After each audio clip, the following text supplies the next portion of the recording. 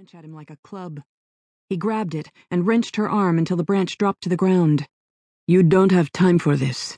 I'm no threat to you, Teresa. She punched him in the stomach. He muttered a curse and swung her around and shoved her up the path. I told you I was no threat. Get out of here. You have only a few minutes. I'll take care of Tantona and the others.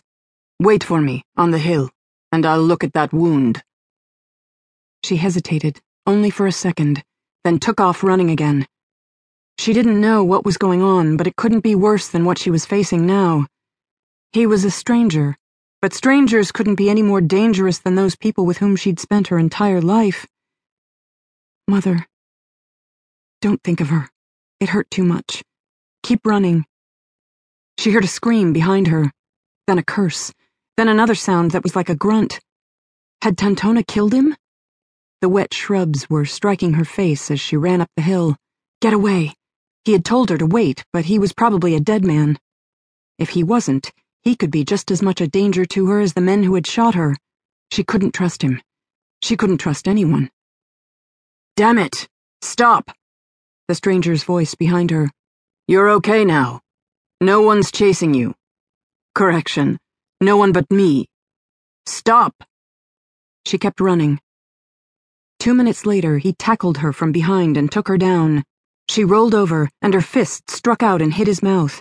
Then she butted her head up and struck his chest as hard as she could. Dizzy. Her head was spinning, but she tried to do it again.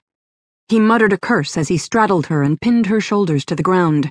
I'm not going to hurt you, you little tarantula. No, you're not, she said fiercely, and moved her head so that she could sink her teeth into his hand on her shoulder. He didn't move, but said through clenched teeth, Get your fangs out of me, or I'll knock you out and explain later. Do you want me to prove that I'm not one of Kamano's errand boys? I will. No problem. Let's go down the hill, and I'll show you their bodies. She stiffened and removed her teeth from his hand. That doesn't prove you're not just as bad. She was silent, looking up at him. Did you really kill them? He shrugged. It was the only way to stop them. Kamano had given them orders. He would have taken you alive, but he'd be relieved if you were dead. How do you know what Kamano wants or doesn't want? Not because I belong to his fine organization. He's as dirty a gangster as your father was before him. I don't give a damn about him. He met her eyes. But I do give a damn about you. I want to help you. Bullshit. I don't know you. Get off me.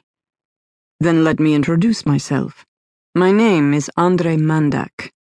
And I'll get off you if you promise you won't kick me in the nuts or run away.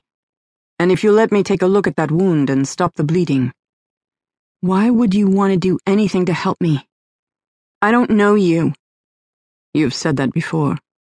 Maybe I'm just a good Samaritan. Bullshit. You've said that before, too. I know you're scared, but think. I saved your life.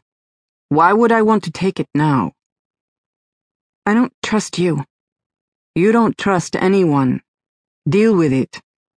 I'm the only game in town. She stared up at him, then slowly nodded. Get off me. He swung off her and helped her to her feet. I'll take you to my car on the road and see if I can stop that bleeding and— I'm not getting into any car, she said flatly. And how do I know that you really did kill those men who were after me? Maybe it's a lie to trick me. She started back down the hill. I want to see them for myself. Really? He followed her. Are you sure?